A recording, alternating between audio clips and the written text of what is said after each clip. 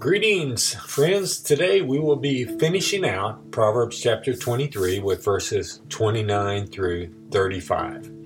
I love this passage. Here's what it says. Who has woe? Who has sorrow? Who has strife? Who has complaining? Who has wounds without cause? Who has redness of eyes? Those who tarry long over wine. Those who go to try mixed wine. Do not look at wine when it is red, when it sparkles in the cup and goes down smoothly. In the end, it bites like a serpent and stings like an adder. Your eyes will see strange things, and your heart utter perverse things. You'll be like one who lies down in the midst of the sea, like one who lies on top of a mast. They struck me, you will say, but I was not hurt. They beat me, but I did not feel it. When shall I awake? I must have another drink. If you've ever listened to the dramatic reading edition of Bible.is, you can listen to it on the net or there's an app. It's a free app. And I hope you'll give it a try if you haven't. The reading of this passage is done quite well, in my opinion. And I love the reader's voice, his inflections. And although it does make me smile to think about it, and when I listen to it, I know this is a very serious passage. So let's get to it. Remember in the last session, Solomon focused on the misuse of alcohol, food, and actually women. We talked about how what we take into our bodies and what we do with our bodies and the relationships we have, everything should be for the glory of God. And today Solomon, he is quite pointed to what sin he is referring to, and he spends many words focusing more specifically now on the misuse of alcoholic beverages. And I think this passage can provide us some more touchstones for discernment in all things on our journey through life. Let's look a bit closer then. Solomon, he lists a number of side effects or repercussions of drinking alcohol in excess. And he accentuates the pains that it can bring with words like sorrow, woe, and strife. He asks then, who has complaining? Who has wounds without cause? Who has redness of eyes? Then he gives an answer to his own questions. And I believe that what he says has applications which we can add to the list of the touchstones for discernment that we looked at in the last devotion. So Solomon has posed these questions about who it might be that experiences all the miseries that he raised. He answers and says it's those who tarry long over wine, those who go to try mixed wine.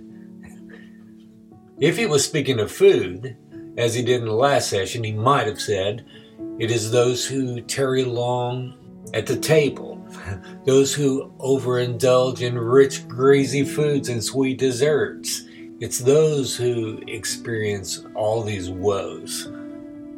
But I think that today Solomon's words on drink, they parallel with an obsession with sex that led to the adulterous woman earlier in the chapter. There's like a symbiotic seed that's shared between all sin, and I think Solomon is showing us how to see it before it devours us. So remember last time we talked about what leads or motivates a man will determine what he walks towards as he seeks satisfaction in his life. One verse we looked at was Galatians 5:16, which says, but I say, walk by the Spirit, and you will not gratify the desires of the flesh. And we talked about how the Spirit of God, it's good. And there's a context in which the flesh is good. But one or the other have to lead us, and we'll have to have the final say in what we do through our life. And that's where the problem can arise if we are led by the flesh. So Like food and all the things that appeal to the flesh, drink also promises satisfaction. Everything the world offers can claim our worship if we let it. Tarrying long over anything, that is a red flag for us to ponder. So, whether it's long hours away from family, at the office, or at the golf course, or way too many girls' night outs, and even the physical blessings that God gives His people can become something that our heart tarries long over. Sometimes even before we get them. It's called lust, and it's a dark word that we might use for worship. So as Solomon talks about tarrying long over wine, that can be a reminder to me that if I tarry long over anything, I need to run it by God's Word and see if my heart is right before I go down a path that I shouldn't. Now, Solomon also mentions mixed wine, and this makes me think that, like, for some people, simple wine is just not enough, and so they would push the envelope. And if we make the parallel, one sin is not quite enough, and so a person might push the envelope of a particular sin. So take pornography, for example. After a while, a particular type of image may not excite someone like it did before, so they can mix other genres of porn into their cup.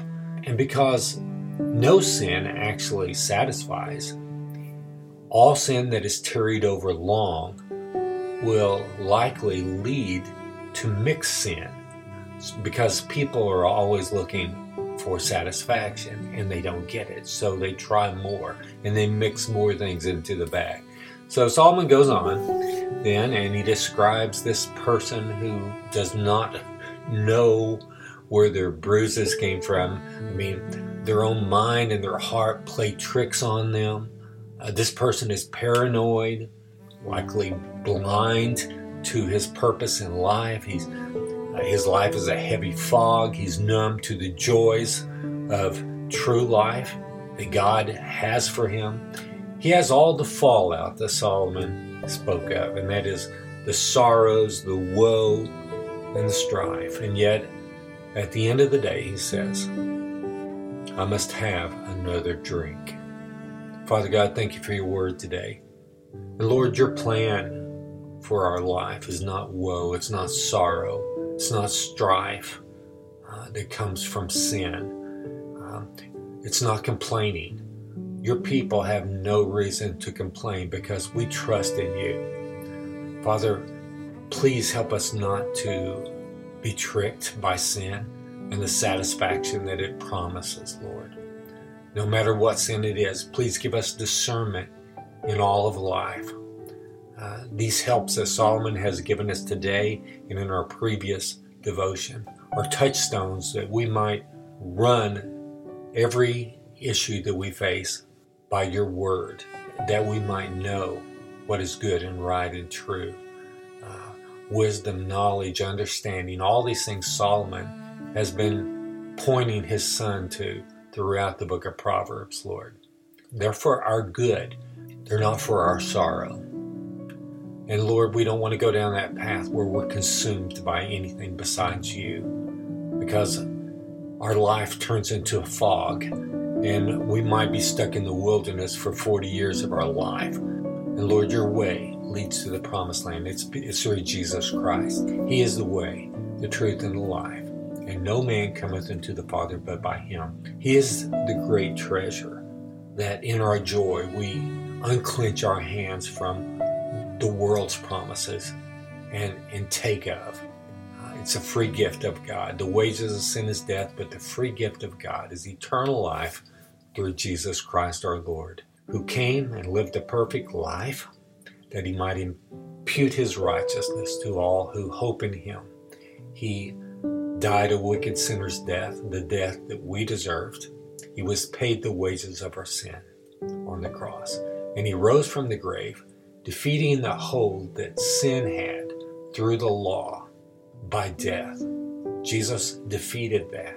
that He might raise us up, incorruptible, to be with Him forever. And He gives us that same resurrection power to live victorious lives over temptation and to experience His joy, even through difficult situations as we live our life here on earth, Lord.